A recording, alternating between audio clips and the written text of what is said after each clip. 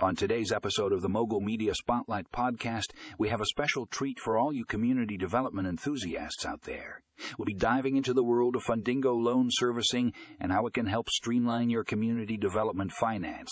Trust me, folks, this is a game changer. Our first article, The Benefits of Fundingo Loan Servicing for Community Development Finance, breaks down all the reasons why Fundingo is the go-to platform for managing loans in the community development space.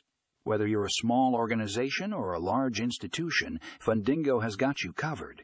This article is a must-read for anyone looking to take their community development finance to the next level.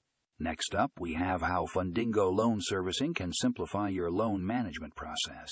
This gem of an article takes a deep dive into the features and capabilities of Fundingo that make it so powerful. From automated loan servicing to real-time reporting, Fundingo has all the tools you need to make your life easier. Say goodbye to spreadsheets and hello to simplicity. Last but certainly not least, we have case studies, how Fundingo loan servicing transformed community development finance.